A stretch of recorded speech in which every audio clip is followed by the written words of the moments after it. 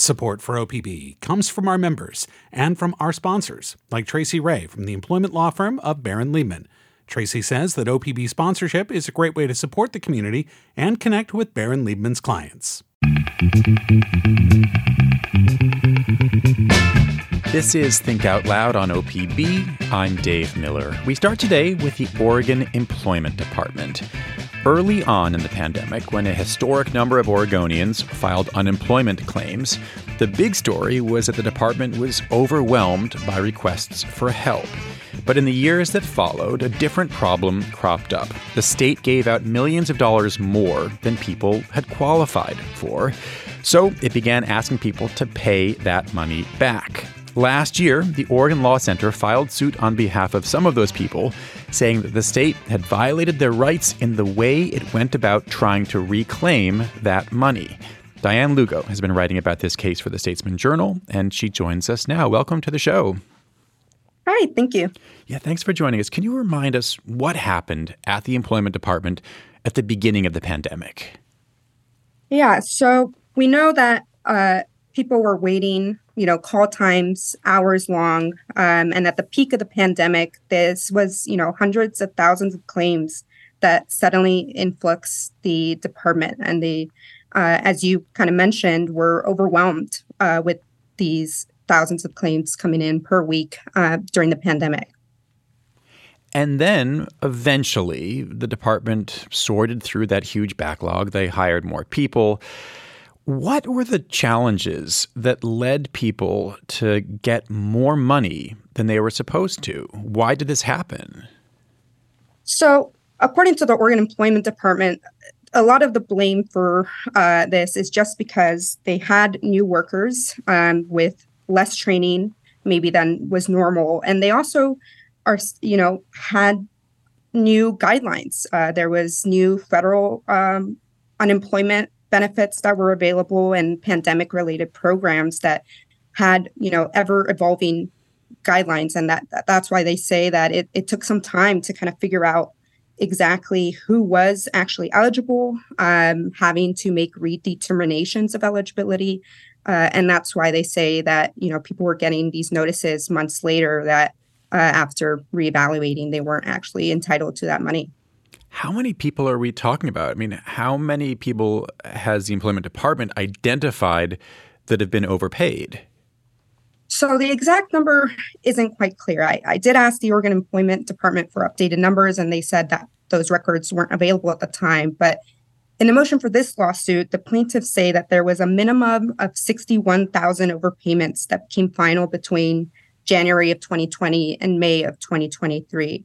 And what the department did tell me was that there was at least 4,400 people who'd been found at fault for their overpayment system who may still be eligible for a waiver that was established by the legislature to forgive these payments. And they say that the waiver has waived, $4.5 million in overpayments from the pandemic. Who brought this suit last year? So this lawsuit was filed by the Oregon Law Center on behalf of 6 Oregonians who were paid unemployment benefits during the pandemic and then were asked to pay that back. And they are saying that the system is just so disjointed and confusing that it's actually unconstitutional and, denying people the right to kind of contest these overpayments fairly. So this is an important point. So if I understand correctly, they're not arguing that they should have received all the money that they did receive. They're saying that the process by which the state has gone after them and said, you have to give us this money back, that process has been unconstitutional. That's right? That's correct. And so what they're kind of pointing to is the system that the Oregon Employment Department has been using for these overpayments. It's a 2-notice system. And so you'll get a letter in the mail if you're, someone that's affected, that's telling you the first notice that you weren't eligible or that you weren't eligible for as much money as you received. And they're arguing that the language in there doesn't really make it clear in that first notice the consequences if you don't apply for a hearing or if you don't contest it. And then you get a second notice. Either you did request a hearing and the decision remains, or you kind of waived your right to a hearing and the second notice goes out that tells you you were overpaid and now you can have a second hearing, but it won't kind of be about the overpayment or the eligibility rather. It'll just kind of be contesting how much and when you'll have to overpay. And that's what they're arguing, is that people aren't gathering the consequences enough using this two notice system. So, I mean, is this going to boil down to what a reasonable person can expect in terms of bureaucratic language? That is the argument that the Oregon Law Center is making, that, a reasonable person might not, take notice of that first letter, or, might kind of, or that they're not being guided enough, that they don't realize the severity of what can happen with that first notice. And so they're arguing, and as you mentioned, this is not a lawsuit asking, for these 6 plaintiffs to be paid back or to get their overpayments forgiven.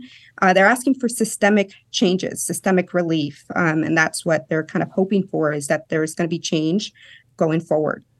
How has the state responded to these allegations that their system is, to use the language from the plaintiffs, impenetrable and fragmented? Yeah, so they deny that. They kind of acknowledge that in their defense that these were very specific cases during the pandemic, and that's their argument of why this should be dismissed. They argue that the factors that led to these alleged harms are no longer exist, and so that the risk going forward is, not going to happen. And they also argue that they are months away from a new computer system that's going to kind of change, that they are going to change notices moving forward. And they're arguing that these 6 plaintiffs had unique situations and that it's not a systemic issue. It's not, a summary of how the system works. Well, this was actually a question that came up for me as I was reading your reporting, because it's because you wrote what you just said there, that the Employment Department plans to, if I understand correctly, streamline their notice process this coming March, only, 4 months away. Mm-hmm. Are they, in effect, going to already be doing what the plaintiffs are asking for?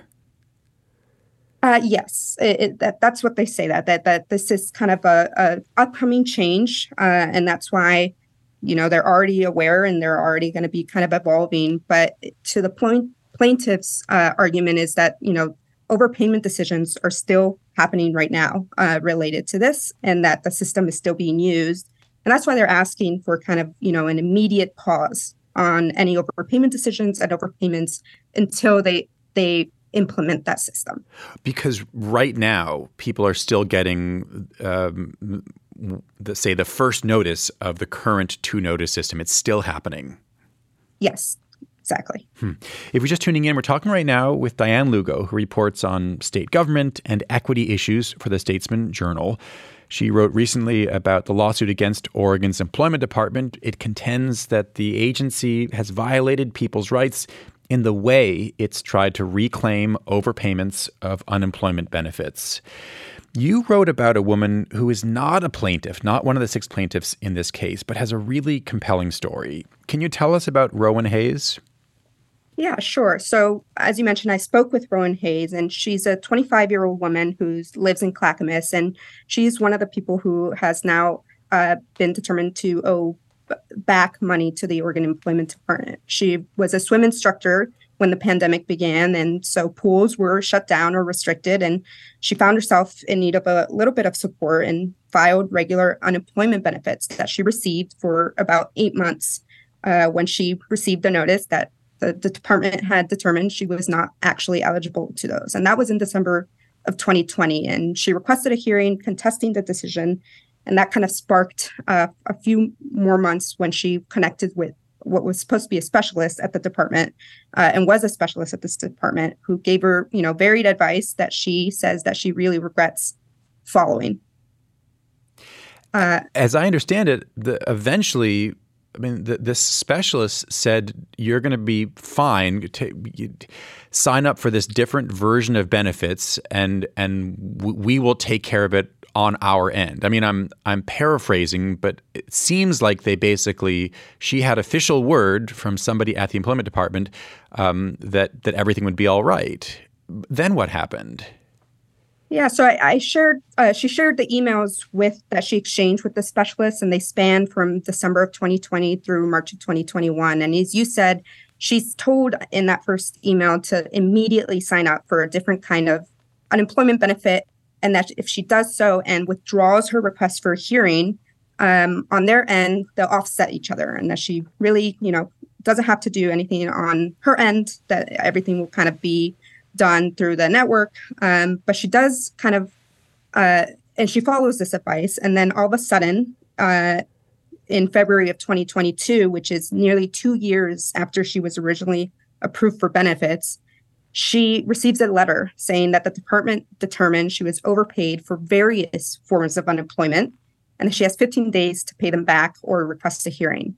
She loses this, or the hearing does not go the way she hoped for, and that she loses an appeal, and she's also denied that waiver to forgive the overpayments because the department determined she, quote, misreported information. And she told me that under her current payment plan, she's going to be paying back the department until 2066, which is nearly 50 years after she first received benefits. And so having somebody at the agency give her advice that she then takes, that's not an adequate defense when it comes to then later arguing with the agency? It appears not. As I reported, she shared it, and the email that was shared during the hearing from the specialist who was asked to testify during this hearing. And she said that she was following guidance that she received at the time, and she apologizes for, quote, any miscommunication or misinformation and the impact that it had on Rowan. But the department determined that she did not kind of fit the exact guidelines for forgiveness of any of the overpayment, and that she didn't qualify for this waiver. Where does the case from the Oregon Law Center and the 6 plaintiffs stand right now? So that case, they had their first hearing on November 30th, and both of them have made a motion for summary judgment, which means they're asking the judge in Multnomah County Circuit Court to make the determination whether either of their arguments, is correct. And so they both agreed not to send the case to trial. If it had, that would have been on January 22nd that the trial would have started. But because they both kind of agreed not to do that, the judge has said that we'll likely have a decision by that date of when trial should have started. So we should know a little bit more coming into this new year. Dianne, thanks very much. Thank you. Dianne Lugo reports on state government and equity issues for the Statesman Journal.